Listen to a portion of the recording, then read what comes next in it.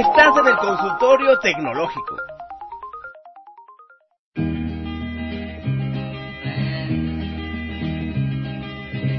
When love comes knocking at your door, just open up and let it in.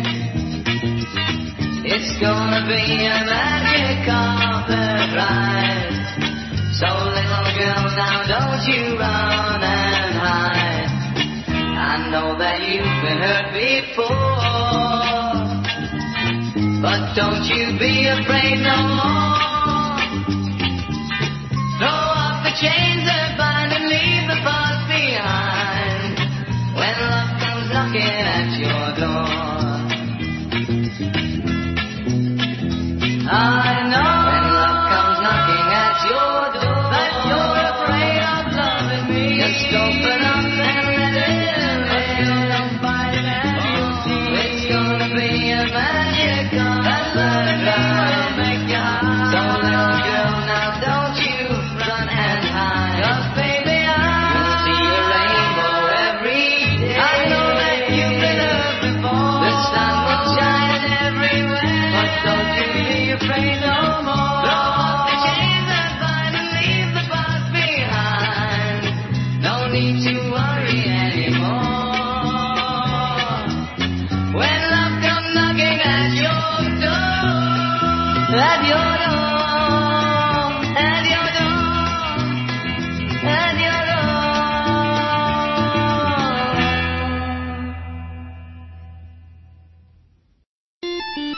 Estás en el Consultorio Tecnológico.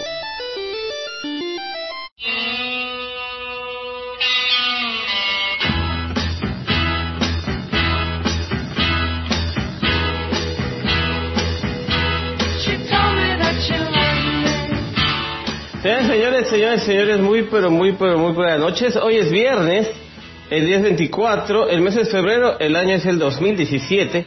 Yo soy Brindo, el fantasma negro, amo y señor del inframundo del ciberespacio. Y sí, lo que ustedes están escuchando es el Consultorio Tecnológico número 55, perteneciente ya al gran recopilatorio de audios que forman ya en la historia el podcast del fantasma negro, pero esta ocasión estamos transmitiendo en vivo.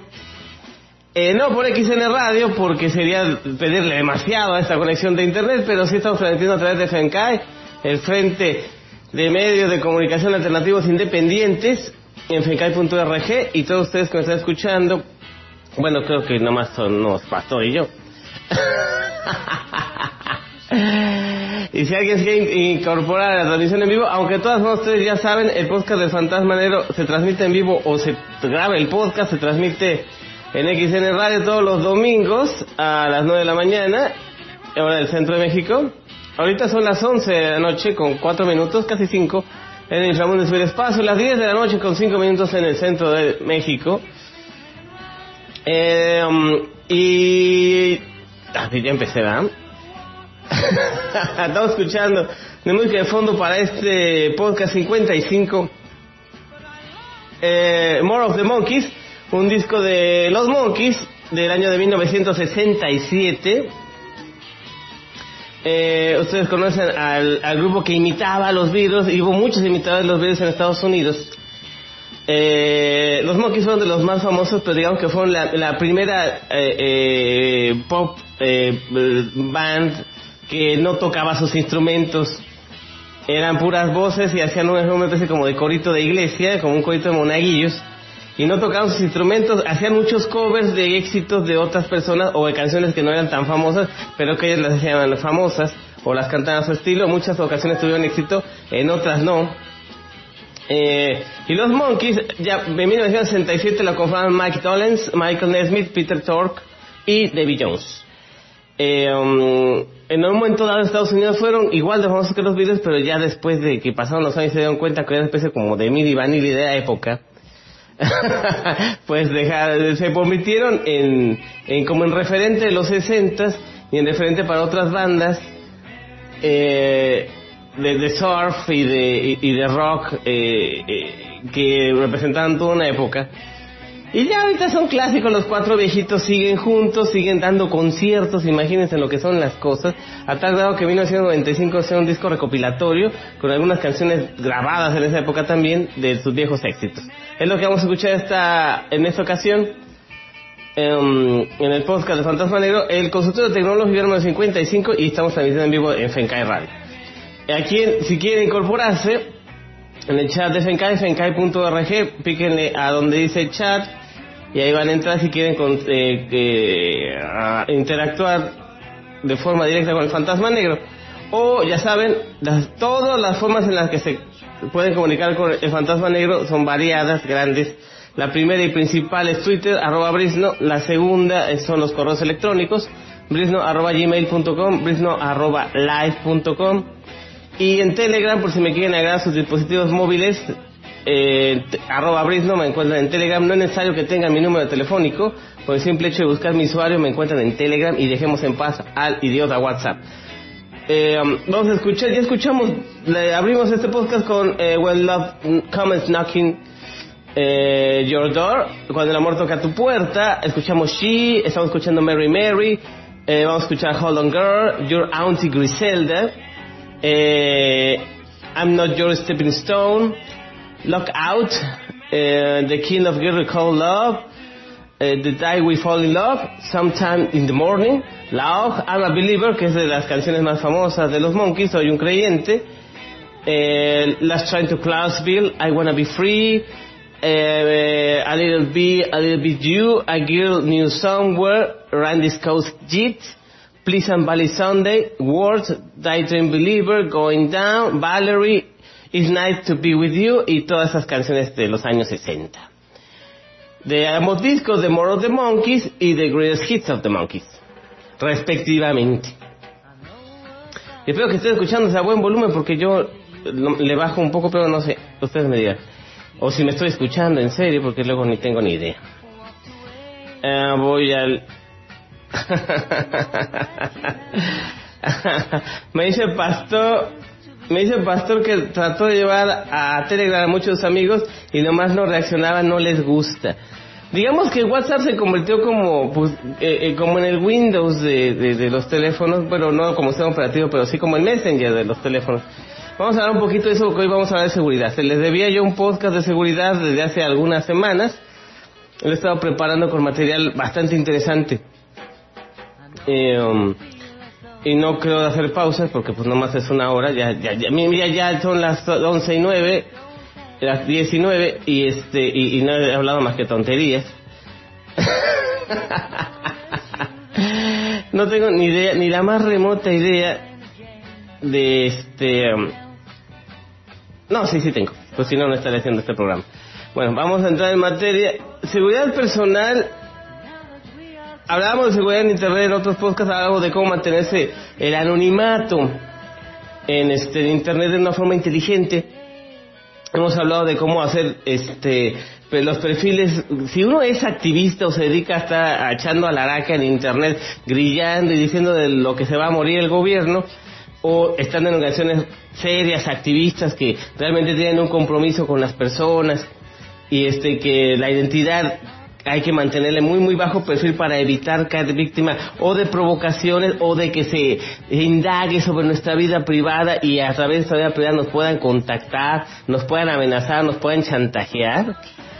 Eso, digamos, es un nivel muy alto y muy profesional de anonimato en la red, o anonimato en general. Requiere ser muy muy muy bueno y tener muy buen conocimiento, y tener algo que ustedes casi no usan, que es el sentido común acerca de qué datos compartir en internet y qué no. Pero vamos, esto estamos hablando a nivel profesional. Me he cansado los últimos 7 años tratando de decirles que hagan las cosas como debieran hacerlas, bien, pero no las hacen. Así que lamentablemente tenemos que bajarnos a su nivel, y tenemos que decirles cómo, en términos muy muy básicos, ustedes tienen la obligación de cuidarse en internet, desde cualquier dispositivo, gadget o cualquier aparato que utilicen para utilizar internet. Internet, digamos, para que ustedes lo entiendan, es una gran pista, un gran campo abierto de tiro al blanco, donde ustedes son las presas, ustedes son los patos, ustedes tienen dibujado en la frente un gran circulitos de tiro al blanco, los tienen pegado en la cabezota o en la espalda y simplemente están esperando a que alguien les tire y los fulmine como si fueran casas de presa. Así es Internet para ustedes, así de fácil, así de sencillo. ¿Para qué andamos con tecnicismos complejos? Ustedes son las víctimas, Internet es el campo donde ustedes simplemente van a caerse y van a fallecer. Ok, así de peligroso es la red, entonces ¿por qué demonios la usamos tanto? Pues básicamente porque nos permite tener una forma de comunicación como nunca la habíamos tenido en los años en los que nos podíamos comunicar a distancia y las comunicaciones a distancia, tanto analógicas como digitales, se hicieran posible. Desde los años 90, la mayoría de la gente que tiene acceso a la red de redes puede comunicarse de forma interactiva, no solamente pasiva de ser un simple receptor de información, también puede transmitir información. Lo que estamos haciendo ahorita nosotros es eso. Transmitimos información de la misma forma en la que la recibimos, ya es interactivo. Y como ya es interactivo, pues digamos que va más allá de lo que éramos antes, trascendemos a un nivel que nunca nos hubiésemos imaginado trascender de otra forma, y por eso pues nos creemos más grandotes y creemos que podemos hacer todo y creemos que es obligatorio. Imagínense, creemos que es obligatorio compartir toda nuestra vida ridícula con las demás personas, aunque sean personas que no conozcamos, aunque sean personas que no le interesan, y aunque sean personas que les valgamos un soberano rábano. Y no solamente es mala la indiferencia, también es malo el interés, porque a lo mejor no todos tienen cola que les pisen, aunque la gran mayoría sí tiene secretos que preferiría mejor tenerlos a buen resguardo, bien guardaditos, que nadie más se entere. Pueden ser cosas tan simples como, no sé, que no han pagado la verificación del auto, hasta algo mucho más grave como ser, no sé, cierto gobernador de Veracruz que anda diciendo que investiguen a otro cierto personaje y que no se fijen que él es pederasta y que viola niños. No, fíjense en el otro, andaba ahí con Duarte haciendo sus tranzas. Toda esa información que queremos permanecer en donde debe de estar, a buen resguardo, sin que nadie se entere, Internet nos da como ese escaparate. Lo vemos, en lugar de verlo como un campo minado, lleno de minas explosivas peligrosísimas, lo vemos como un escenario de teatro o un escenario de cine, donde podemos explayarnos y podemos hacer las cosas y podemos fingir que actuamos para un público que siempre, todo el tiempo nos va a agradecer nuestras guarangadas, nuestros ridículos y nuestras estupideces. Y siempre nos van a aplaudir. Así mucha gente piensa que Internet es para eso, principalmente en redes sociales. Entonces, mira qué bonito, voy a tomarle mi foto a este tamal verde que me estoy tragando y lo voy a subir a Instagram. Y va a ver, toda la multitud que me sigue me va a aplaudir. Es una especie de exhibicionismo idiota, exhibicionismo no infantil, porque los niños no son tontos, es un exhibicionismo idiota. Porque a sus 47 años cumplidos piensan que subir la foto de una taza de leche o de café es algo que los va a hacer llegar a trascender, como si estaban poniendo un glifo maya en las pirámides de Chichén Itzá. ¡No! ¡Claro que no!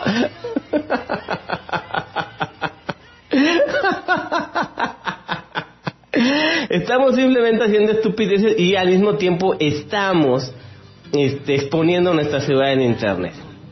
Quien nada más quiero hacer es caer en la cuenta de que lo peligroso que puede ser. Pónganle ustedes, por ejemplo, que toman la foto de la dichosa taza de chocolate o del taco o del churro que están tragándose y no sé, de repente sale su otra mano en la toma, o salen sus uñas, o sale su reloj, o sale, si están usando algo de manga larga, sale el puño de la camisa, o el puño del saco, el puño de la blusa, o salen sus rodillas, o salen su pie, a lo mejor no sale su rostro, aunque les encanta tomarse fotos de su jeta y que salga.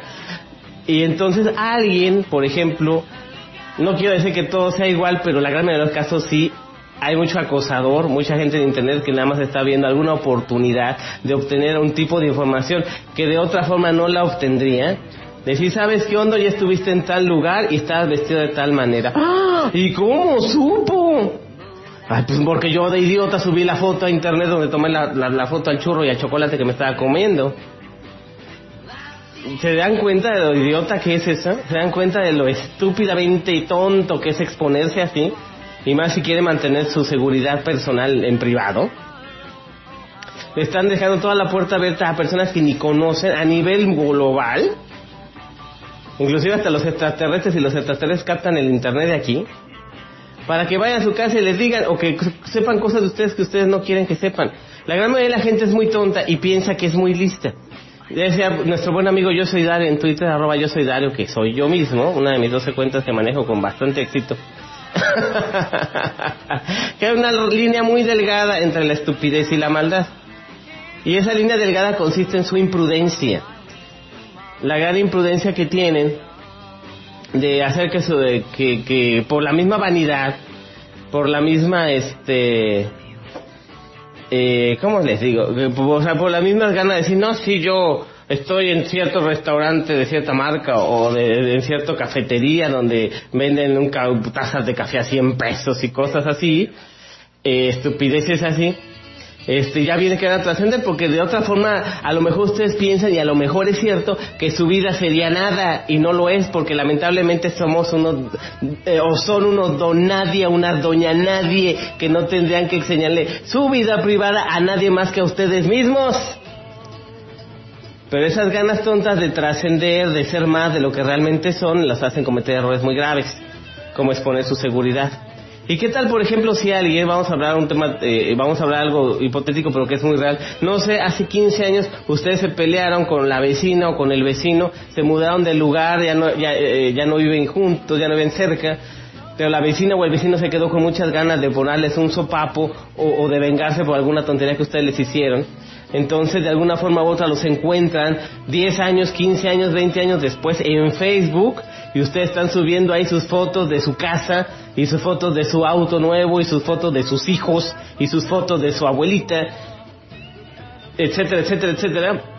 Y esa persona que les traía ganas y con el tiempo generó un rencor muy grande, pues de casualidad o por estar buscando, los llega a encontrar, y ustedes ya están soltando toda derramando todo el tepache ahí, exponiéndose, y esa persona se pueda llegar a hacer pasar por otra persona, como pasa tanto en los chats y redes sociales, personas que pederastas, gente, espiones, abusones, violadores, narcotraficantes, que crean perfiles falsos en redes sociales para atraer a sus víctimas, secuestradores obviamente, se hacen sus amigos nuevos. ¡Ay, alguien me sigue en Facebook! ¡Uy! Alguien me sigue en Twitter. ¡Ay, quién será! ¡Uy! Yo me emociono porque tengo más seguidores y la riego durísimo, y esa persona que es nuestro enemigo la hacemos nuestro amigo virtual, y en cuanto menos lo esperemos va a la casa y no sé, lo menos que puede llegar a hacer, no sé, romperle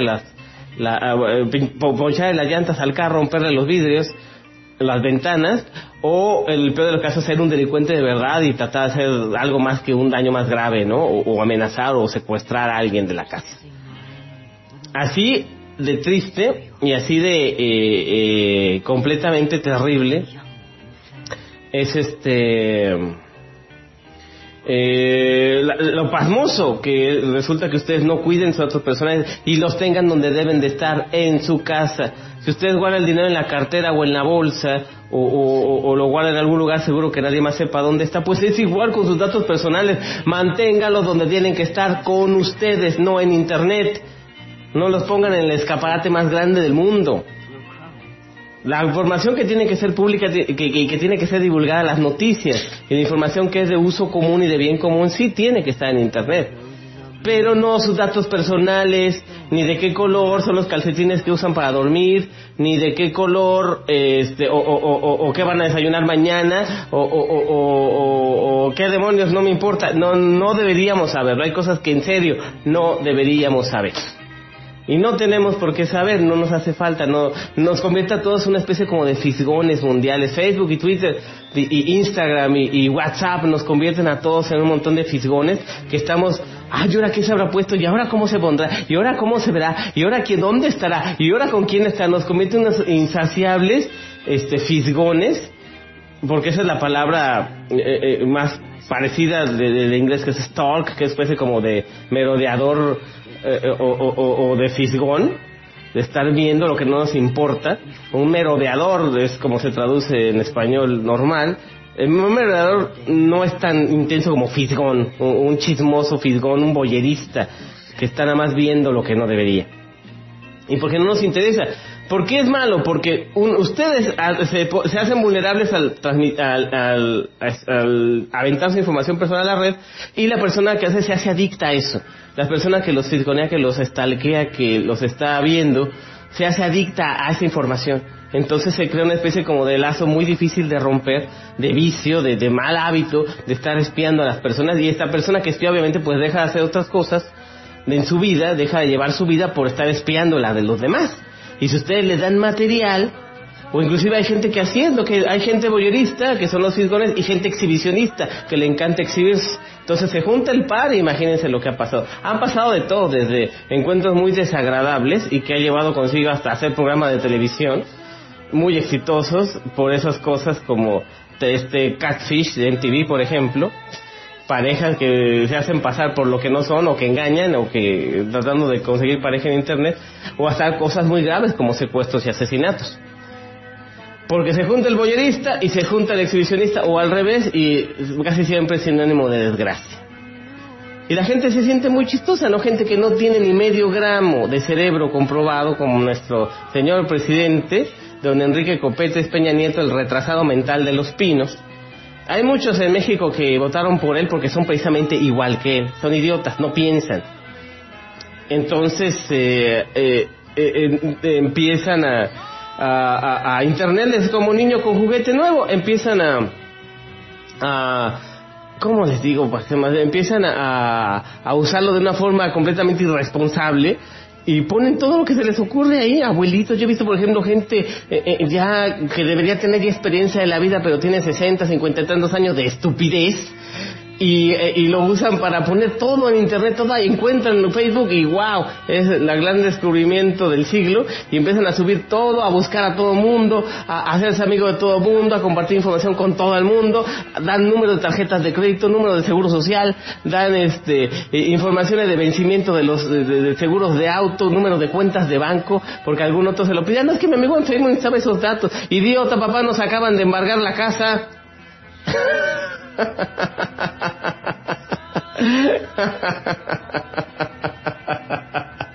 Bueno, hay de todo, ¿no? Yo muchas veces le he dicho a mucha gente, dice que tenemos que respetar a la gente de la tercera edad, pero hay cada viejito tonto.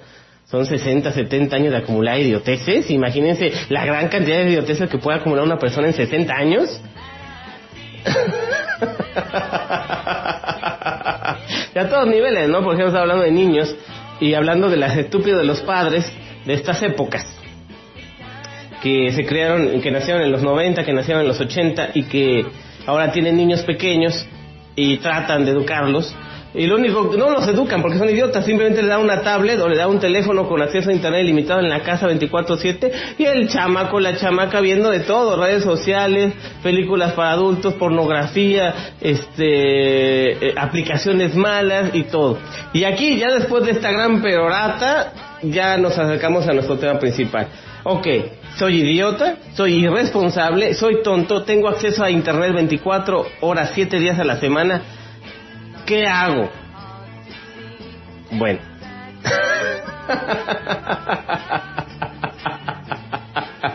Por cierto, antes de continuar con el tema, que ya llegamos a donde yo quería llegar, estamos grabando el podcast, de este programa estamos grabando, llevamos 24 minutos de estar grabando esto. Lo vamos a editar un poquitín, me imagino, no más al principio y al final, y ya lo pondremos a disposición mañana, el podcast de Fantasma Negro, y el domingo lo vamos a poder escuchar. También se le vamos a dar una copia a nuestro buen amigo Pastor Delgado, que es el director general adjunto y CEO oficial del FENCAI, para que lo ponga cuando él resulte conveniente poner la repetición de este programa. Bueno, ya. Ya dimos dirección de correo electrónico, ya dimos... el podcast de Fantasma Negro ya saben dónde está, brisno.blogspot.com, o el feed del podcast donde grabo todo en línea, donde se queda todo en línea, y para el feed del podcast para llevarlo a iTunes, y llevarlo a iVoox, y llevarlo a todos los servidores de podcast del mundo, es podcastfantasmanegro.blogspot.com. Y ahí pueden escuchar todos los programas si quieren. O en TuneIn Radio.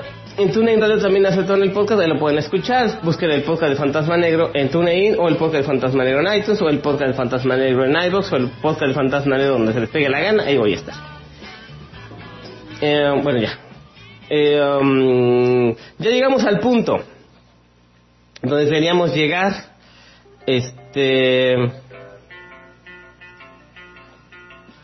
¿Qué demonios hago aquí? Ya estoy todo tonto, estoy rodeado de galles, estoy rodeado de internet, estoy en el ojo del huracán. ¿Qué voy a hacer? Ya me expuse. Y sí, vaya que están expuestos. Sistemas operativos vulnerables, todos.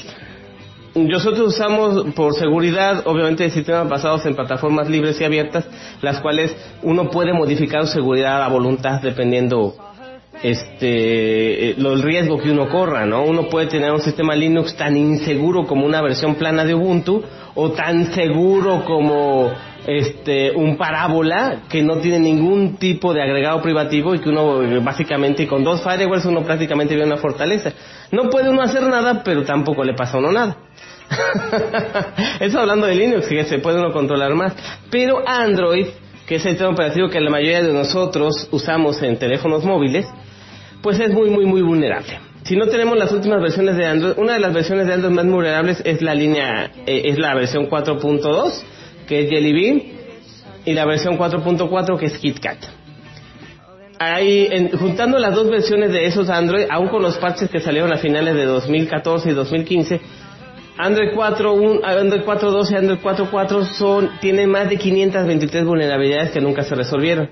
Vulnerabilidades quiere decir que tiene hoyos o problemas en su programación que permiten que si una persona que llega a ver esos errores puede aprovechar esos errores para introducir programas maliciosos y hacer que Linux, el kernel Linux de Android, piense que son programas buenos y los corra y los instale. ¿Cómo nos damos cuenta que Android es vulnerable? Por la gran cantidad de malware que hay para la plataforma. Programas que se hacen pasar por juegos, que se hacen pasar por aplicaciones, por cosas de herramientas. Por ejemplo, una de las herramientas más tontas que puede tener un Android es la linterna. Prender el flash del teléfono para ver, ¿no? Como si no pudiéramos hacerlo con la luz de la pantalla, pero bueno, la gente es idiota. Las aplicaciones de linterna, lo único que tiene que hacer, y nuestro amigo Pastor que está aquí en el chat del Fencai no nos va a dejar de mentir, para hacer prender la linterna o el flash en un Android se necesitan 2 líneas de código PHP, nada más. Y 2 líneas es decir mucho, es decir, apágate y préndete. Y eso yo creo que 2 líneas y me pasé. ¿Verdad? Bueno, pues hay aplicaciones de linterna en Android que esas 2 líneas de código que no pesan ni 1 kilobyte, aun cuando tengan, si tengo la ilustración, a lo mejor si la ilustración pesa 15 kilobytes, a lo mejor toda la aplicación podría pesar 20 kilobytes, ¿no? Bueno, pues hay aplicaciones de linterna en Android que pueden pesar desde 2.4 megas, o sea 2400 veces más, hasta 17, 18 y 20 megas. 20 megas para una aplicación de linterna. Y estamos hablando, por ejemplo, que WhatsApp pesa 36 megas. ¿Se dan cuenta? O sea, nada más para apagar y prender el flash necesito 20 megas de código. ¿Verdad que no? Es estúpido. Y aparte, cuando instalamos la aplicación, antes de instalar Android por seguridad, dice, esta aplicación está pidiendo estos permisos. Permiso de internet, permiso para usar el sistema, permiso para ir al baño, permiso para cambiar el pañal, permiso para cambiar el fondo de pantalla, permiso para mandar todos tus contactos a algún servidor ruso en Polonia o en la antigua Unión Soviética. Permiso para decirle al jefe de Corea del Norte que es un idiota. O sea, ¿para qué me pides tantos permisos si nomás lo único que necesitamos es prender y apagar el flash? Estas se llaman aplicaciones maliciosas. Se hacen pasar por una aplicación y para en realidad hacen muchas funciones en segundo plano o por abajo del agua. Nos dice aquí Pastor que las de aumentar RAM, sí, eso no es más la de linterna, es el ejemplo más clásico y más simple que hay. Todo lo que, y escúchenme bien, quiero que lo escuchen bien, Todas las aplicaciones Android de la tienda, todas, absolutamente todas, que sirven para limpiar, el cleaner, el CC cleaner, los optimizadores de memoria, los aumentadores de RAM, como dice Pastor, los optimizadores, los limpiadores de espacio, toditos tienen malware y todos se aprovechan de las vulnerabilidades de las diferentes versiones de Android para hacer el mayor daño posible, o por lo menos para recuperar la mayor cantidad de información posible. Hay varios tipos de niveles en el malware. Uno simplemente se ejecuta en segundo plano para poder seguir existiendo y manda uno que otro comercial cuando estamos usándolos. Eso es lo mínimo. Lo peor es que la mayoría, como tiene acceso a todo el sistema, se roba o transmite vía codificación, transmite todos nuestros contactos, todos nuestros nombres, todas las contraseñas que están en nuestro equipo, alguna vez hasta fotografías, obviamente las contraseñas de todas las aplicaciones, no solamente de nuestros equipos, sino la contraseña de WhatsApp, la contraseña de Facebook, la contraseña de nuestros correos, las contraseñas de todo lo que tengamos ahí. Todo se va a transmitir a quién sabe qué servidor de Polonia o de Europa del Este, o de Rusia o de Ucrania o de Azerbaiyán, y ahí se van juntando. Cada tanto tiempo escuchamos los que trabajamos en esto, escuchamos que en tal país loco, en Kazajstán, por ejemplo, hay un cuate que está vendiendo una base de datos de 100 millones de cuentas de Android y que la vendían, no sé, en $10,000. Y podían hacer lo que quieran porque esas cuentas tenían un montón de contraseñas y un montón de información vulnerable para, no sé, atacar tarjetas de crédito, atacar cuentas del mismo Android, que ustedes compran una aplicación que les gusta, un juego que les gusta. Y obviamente son estupidez. Ninguna cosa de los que limpian o que optimizan, toda mayoría es malware. Nos pregunta Pastor, ¿se recomienda tener aplicaciones para controlar permisos de cada app? Es como, digamos que sería básicamente como estamos sobrecargando al sistema, y más si el equipo no es muy de gama alta.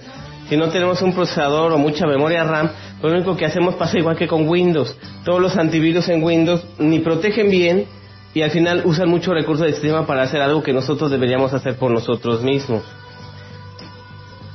Hay muchas aplicaciones que si nosotros no le damos el permiso, obviamente no van a tener permiso para hacer nada más, pero más bien la cosa sería usar el sentido común y decir, bueno, ¿por qué esta estúpida aplicación requiere este permiso? Es sospechoso, mejor no la instalo. ¿Para qué vamos a tener todo el equipo todo el día supervisando cada aplicación una por una cada que se ejecuta, teniéndolo caliente todo el día, gastándose la batería todo el tiempo y fastidiando al equipo físicamente en su hardware, si simplemente no instalo la estúpida aplicación y se acabó?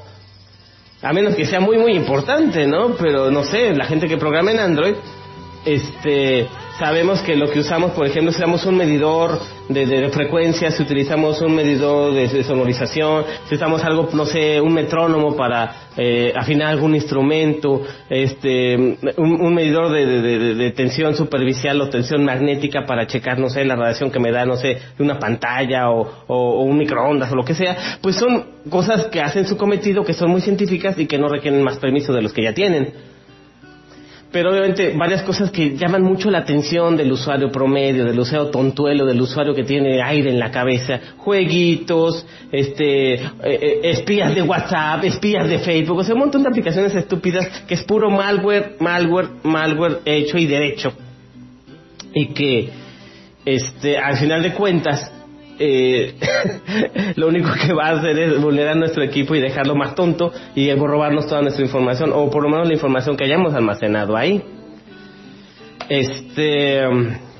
Ya hablando en metálico, señores, las pérdidas para el usuario normal, no dejemos para Google, no, las pérdidas a cada usuario por instalar malware en sus equipos, luego llegan a perder, no sé, las contraseñas vitales de su trabajo, de su empresa o de lo que necesiten.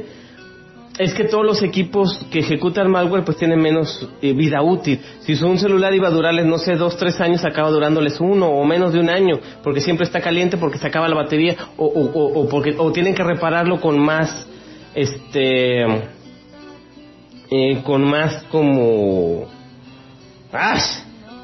con más frecuencia, cambiar la batería, darle una buena limpiada, borrarlo, restaurarlo, flashearlo, esas cosas que les cuestan dinero. El costo por mantenimiento del teléfono aumenta y digamos que no sé, si una persona compra un equipo de 5,000 pesos y cada año está gastando entre 2,000 y 3,000 pesos en reparaciones, pues ese equipo pues no, o sea, va a ser un equipo carísimo de 8,000, 9,000 pesos a la larga y no lo van a usar menos de 2 años. Entonces tienen que elegir muy muy bien las aplicaciones que descargan y saber exactamente para qué las usan. Pero en esta época de la inmediatez la gente no es precavida.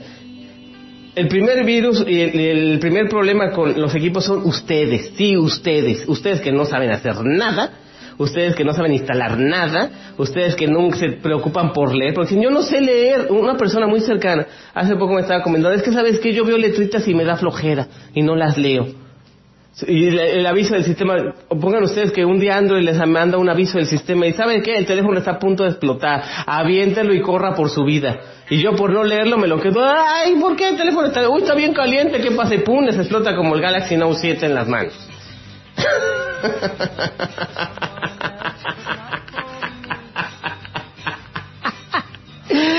Así de idiotas son, señores y señores. Por eso no tienen sentido común. Podemos esperar que una persona que está capacitada para utilizar un smartphone o utilizar una tablet o utilizar una televisión, podríamos pensar que tiene lo mínimo necesario, por ejemplo, saber leer. Y no solamente saber leer, comprender lo que está leyendo. Pero digamos la mayoría de las cosas o de los mensajes del sistema en Android o en iOS o inclusive hasta en Windows, pues vienen en una jerga un poquito técnica. Y dicen, es que yo no entiendo, dice, el sistema, la aplicación tal, sufrió una avería en tal sector y por eso, lamentablemente ha tenido que cerrarse, ¿no? Y ustedes nomás leen lamentablemente y cerrarse y ya, así es que llegan a leer algo. El equipo está en problemas, tienen que verificar de dónde es el problema para que, si ustedes no los pueden reparar por ustedes mismos, vayan y le expliquen al técnico. ¿Saben que me salió un anuncio en Android que decía, la aplicación System App Gap se ha detenido? Y ya el técnico dice, System App Gap quiere decir las aplicaciones de Google. Hay una falla en la partecita del que donde dan todas las aplicaciones de Google. Gmail, los mapas, Hangouts, el navegador Chrome, todas las aplicaciones de Google van en el mismo pedacito del kernel y se llama Gaps o Google Apps, para que me entiendan. Gaps se ha detenido, quiere decir que ya me quedé sin todo lo de Google en el teléfono. Entonces, ¿qué puede hacer el técnico? El técnico puede aislar el problema, dejar de utilizar las app gaps y bajar otra versión más nueva de las app gaps, o restaurar el equipo a su estado original para que las aplicaciones de Google se restauren y sea el equipo como nuevo, dependiendo qué tan grave sea el problema.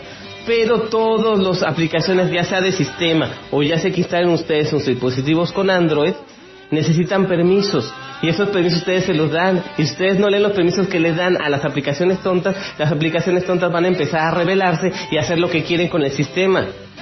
Y el equipo se empezará a comer a sí mismo hasta dejarlo inutilizable.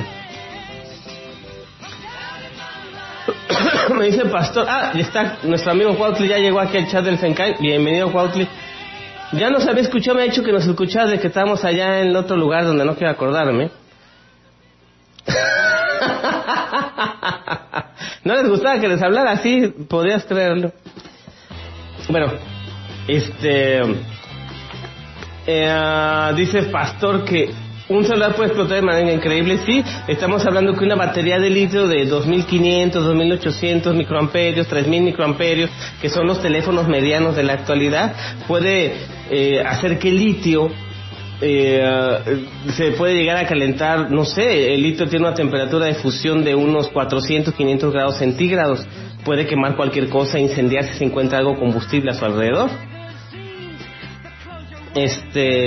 Entonces, lo pasó con el Galaxy Note 7, que ya les había dicho en otro capítulo anterior del podcast, ya hace algún tiempo, lo que pasó con las Notes el año pasado. Básicamente le encargaron un fabricante chino. Normalmente Samsung hace sus propias baterías en Corea, pero esta vez tenía mucha prisa por sacar el Note 7, y le encargó un fabricante chino que le había dado muy buena cotización en el mismo tipo de baterías que ellos requerían, pero obviamente de una calidad inferior. Ya habían hecho pruebas, entre comillas, según con esas baterías y no pasó nada, pero todo el lote, que al hacerlo deprisa y con mala calidad, pues no pasó algunas pruebas de resistencia. Básicamente las sobrecargas. Usted que tiene un equipo celular, lo que sea, que tenga Android, sea Apple, iOS, sea Windows Phone, sea lo que sea un Tamagotchi que se compró en la tienda de conveniencia de su esquina, todos tienen una batería, puede ser de litio, puede ser de litio cadmio, puede ser de níquel cadmio, puede ser de inclusive basadas en cromo litio. Hay muchas variaciones del mismo sistema que es el litio. El litio es inestable cuando está con otro metal pesado, entonces es la velocidad a la cual va a generar la energía que se necesita, ¿no? Entonces digamos que esas baterías de níquel cadmio y con litio como agente catalizador se hicieron al aventón, y a las unas 300 horas de uso aproximadamente pues empezaron a calentarse de manera espectacular, a tal grado que se empezaron a fundir la soldadura de los circuitos de la tarjeta madre de la Note, y todo eso, si llega a los 500 grados, pues empieza a incendiarse. Y eso era lo que pasaba.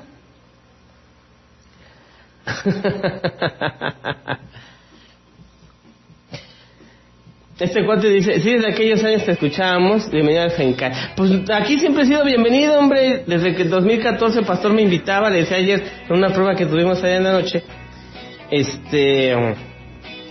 que él me había invitado y yo le había dicho que en cuanto pudiese, ¿no? En esa época, digamos, estaba yo estableciéndome en un lugar bastante alejado y no tenía tiempo ni de dormir ni de comer, ¿no? Estaba yo muy presionado. Y después, cuando por fin ya me estabilicé, pues no tenía internet, o internet que tenía bastante mal. Ahorita tengo internet bastante decente, a pesar de que no es la quinta maravilla, pero pues me permite transmitir.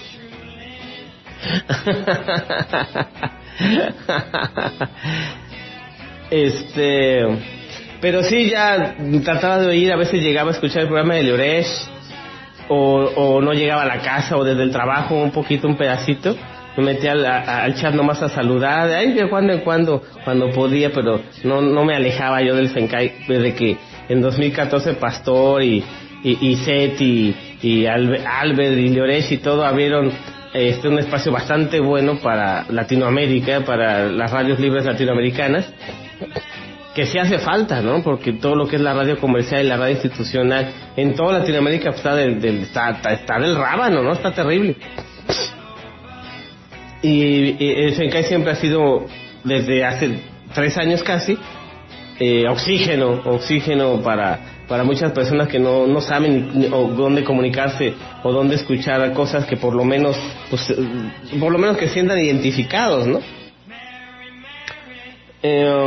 Y por ejemplo, en mi caso muy particular, que yo empecé a ser comunicador independiente desde 2009, en el podcast de Fantasma Negro, y después trabajando en diferentes radios, en internet por supuesto, y colaborando en otras, pues el Fencay yo pienso que es de lo mejor que ha habido, ¿no? Porque ha habido proyectos de tipo particular, proyectos de tipo más de broma, proyectos un poquito más serios, proyectos un poquito más fantasiosos, otros fanáticos, pero siempre como colaborador, ¿no? O siempre como parte de...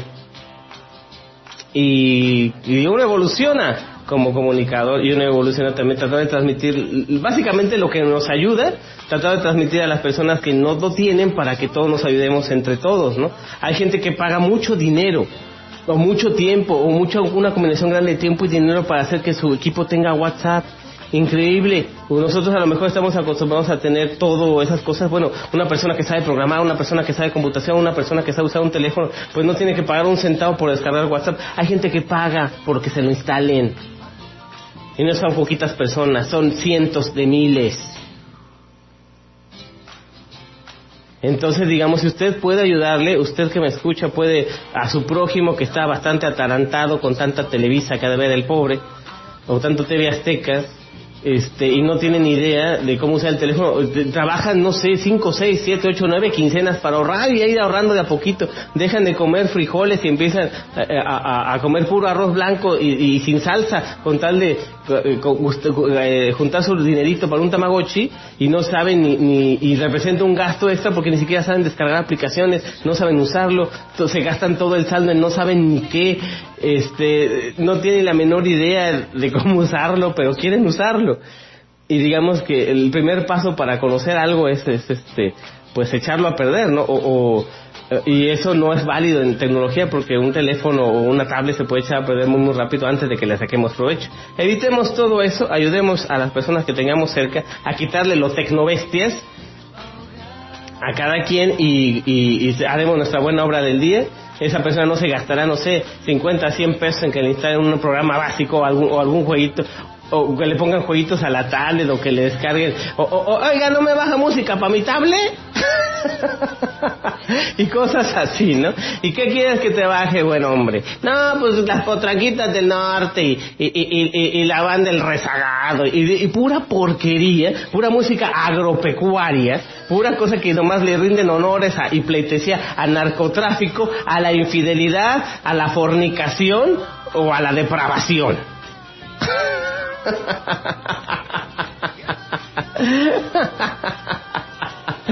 No, la cosa es que no se hundan más, las cosas, sáquenlos del agujero en que están, hombre, sáquenlos, se lo merecen.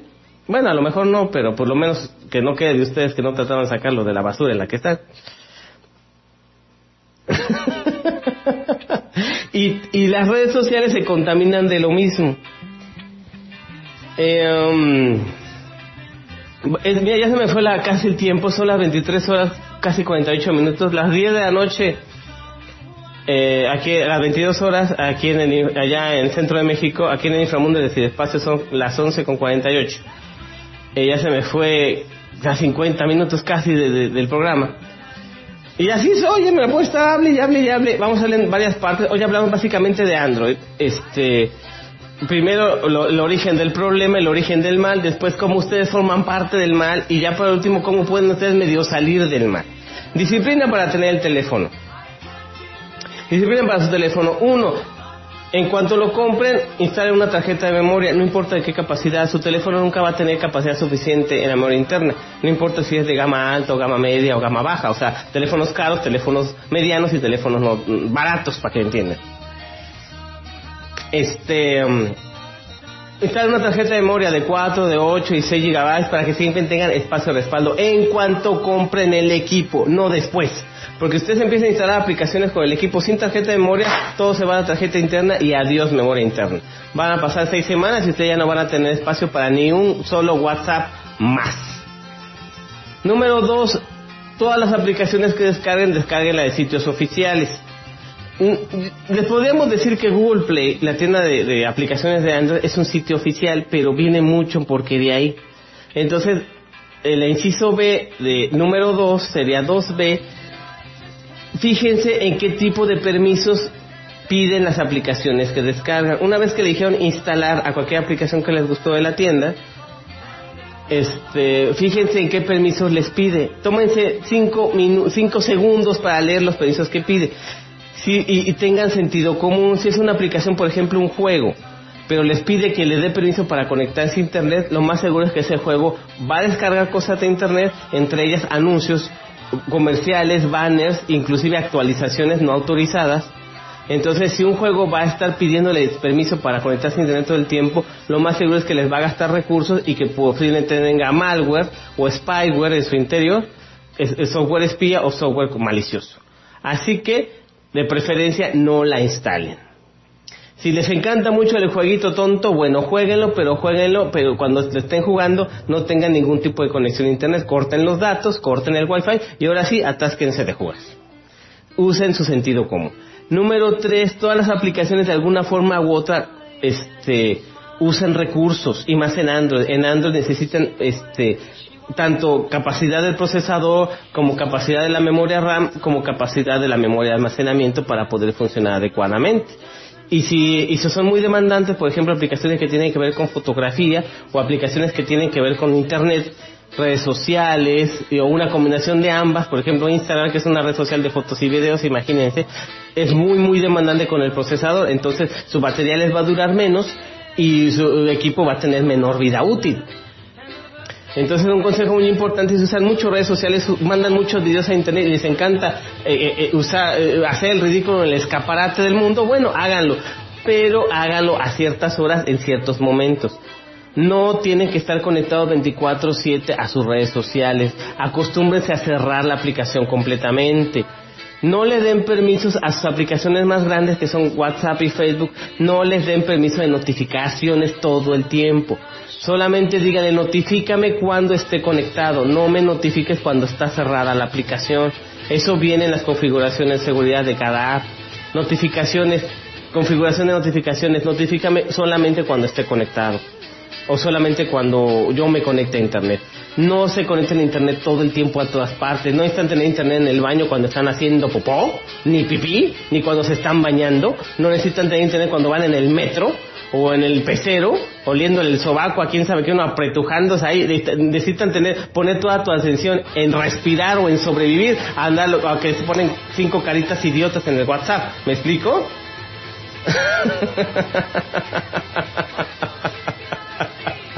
Tengan sentido común. El sentido común o la lógica les va a ayudar mucho a usar sus teléfonos.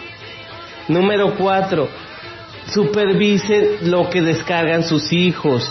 Sus hijos si ustedes no son expertos en Android, pues mucho menos sus chamacos babosos. Existe la teoría de la conspiración, que es una teoría estúpida, en la que ya los niños y los bebés ya nacen con el conocimiento. Es una idiotez. Los niños ven dibujitos y pueden picar una pantalla, pues le van a estar moviendo hasta que le atinen a algo. Es intuición, no es de inteligencia. Y si son hijos de ustedes, si ustedes son tontos, pues lo más seguro es que 99% posibilidad de que genéticamente sus hijos sean igual de tontos que ustedes.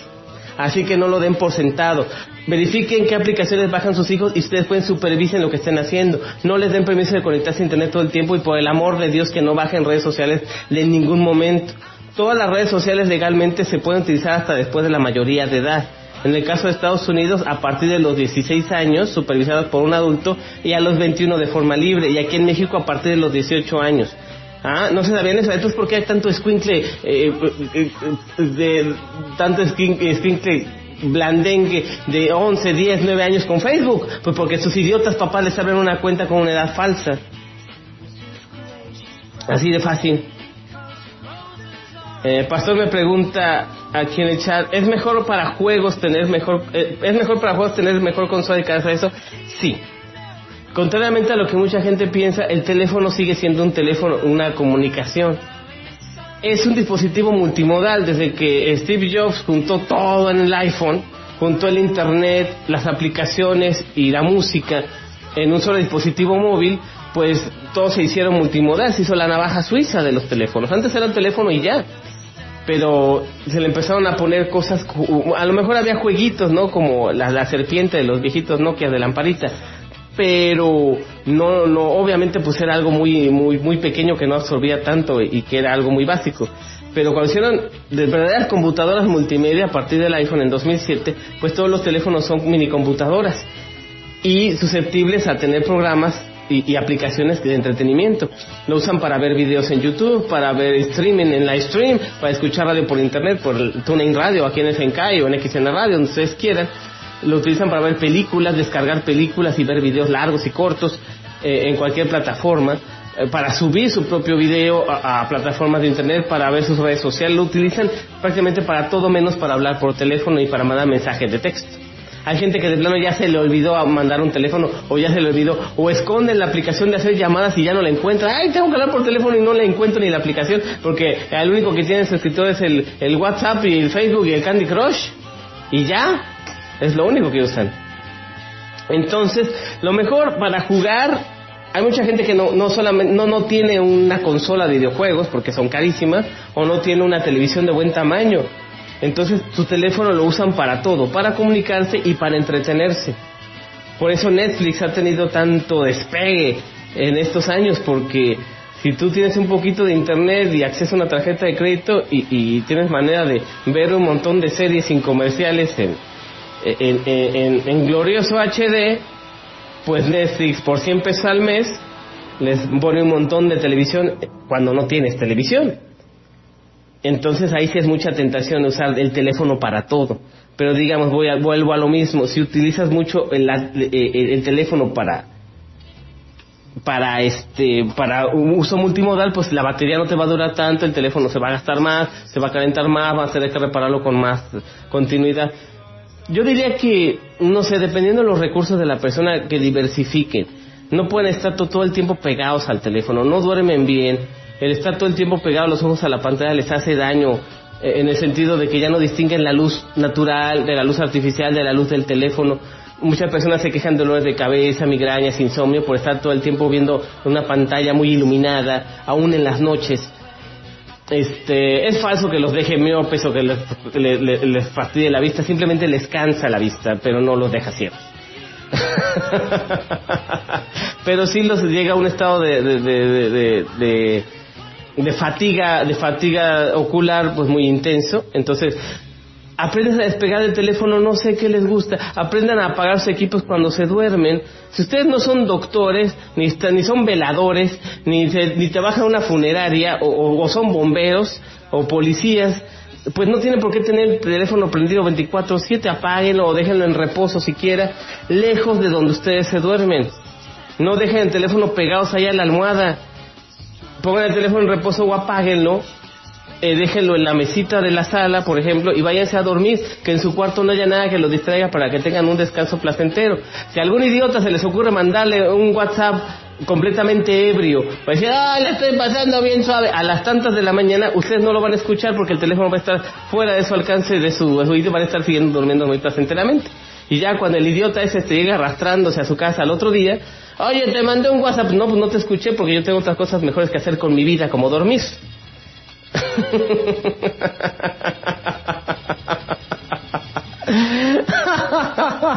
Por ejemplo.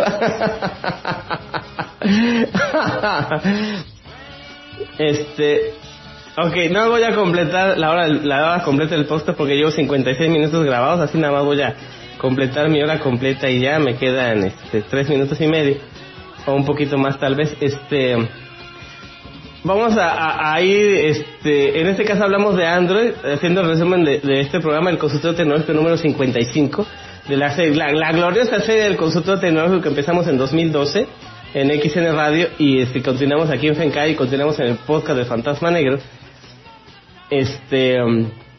Hemos hablado de todo, hoy vamos a hablar de seguridad, estamos hablando de seguridad exclusivamente de Android, en posteriores programas vamos a hablar de seguridad en iOS, o sea, lo que es el iPad, el iPhone, las Mac, seguridad en Internet, en las computadoras, que ya hemos hablado por mucho tiempo de eso, sentido común para las personas en común, como hablamos hoy. Vamos a hablar yo no soy experto en videoconsolas de juego, pero sí conozco su tecnología y sé más o menos cómo se manejan, y es más o menos parecido. Es como una computadora muy cerrada, la gran mayoría de las consolas de juego son computadoras de una arquitectura muy muy cerrada, porque no permiten hacer otra cosa más que jugar, o sea, se llaman máquinas o equipos dedicados a un solo propósito, no son multipropósito, nada más tienen un solo propósito que es jugar, y a veces hasta comunicarse, pero solamente lo básico es jugar. Por eso es una arquitectura muy distinta de una computadora normal que es multipropósito.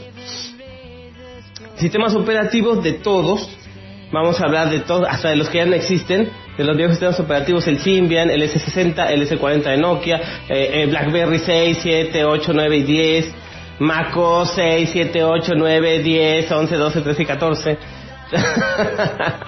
Windows desde la prehistoria de Windows. Fíjense, yo tuve la suerte de conocer las computadoras, y la primera computadora con la que trabajé de verdad en un despacho de publicidad donde yo empezaba a trabajar de mensajería, en esa época estaba muy escuincle, en una Mac.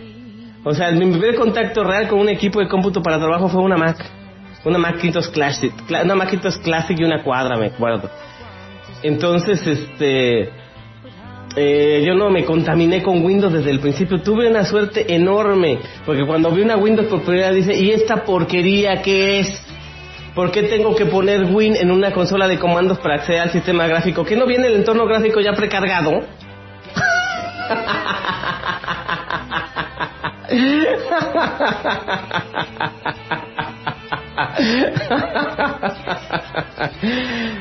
Es maravilloso cuando uno no se contamina, no se llegó a contaminar con Bill Gates desde el principio.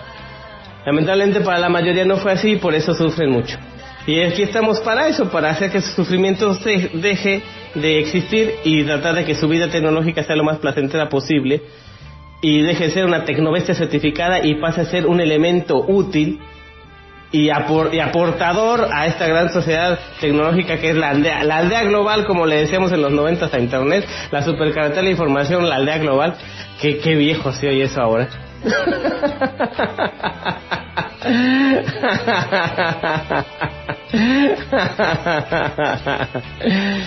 Sí, tratemos de poner la tecnología en su lugar y ustedes, por ejemplo, pues convivir más con las personas que les interesan y ayudarlos a que no sean tan dependientes de internet. Yo vivo aquí, yo soy un espectro, yo soy el fantasma negro, estoy condenado a vivir en internet y aún así a veces me alejo porque no lo soporto. Imagínense ustedes, deben tener una vida, me imagino, o si no la tienen, búsquense una, pero no se la pasen pegados aquí. No es bueno. Sí, señores, ya es sábado. Para aquí en Inframundo del Ciberespacio, allá apenas son las 11 de la noche, con 2 minutos.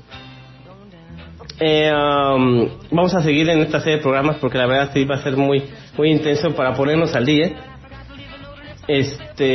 Muchas gracias a todos ustedes que me han escuchado. Este fue el Consultorio Tecnológico número 55. Gracias a Pastor Delgado y a Cuautli que están en el chat del Fencai. Gracias a todos ustedes que de alguna forma u otra me escucharon. A ver si alguien me escuchó, vamos a ver si es cierto. No, nomás nosotros tres. Este podcast va a estar disponible en el Fencai cuando nuestro buen amigo Pastor Delgado nos programa en Fencai. En XL Radio se transmite el podcast de Fantasma Negro todos los domingos a las 9 de la mañana, hora del Centro de México. Y siempre disponible para usted para descarga o para escuchar, tanto en su equipo móvil como en su computadora, en brisno.blogspot.com y podcastfantasmanegro.blogspot.com, en iTunes, en iVoox y en TuneIn Radio también. O simplemente pongan Brisno en Google y me van a encontrar y van a ver de qué forma.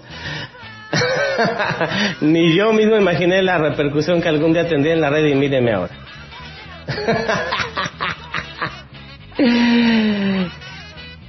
Ya para el próximo podcast, el próximo viernes vamos a hablar de iOS, seguridad en iOS, en computadores en Apple, la historia de Apple, un poquito. Vamos a desmembrar y vamos a deshilachar a Bill Gates y a Steve Wozniak. Y por qué Tim Cook, que está ahora al mando de Apple, la verdad es un desastre y ya no es lo que era, como decían en Los Simpsons, que mi vieja mula ya no es lo que era, mi vieja Apple ya no es lo que era tampoco, y cosas así.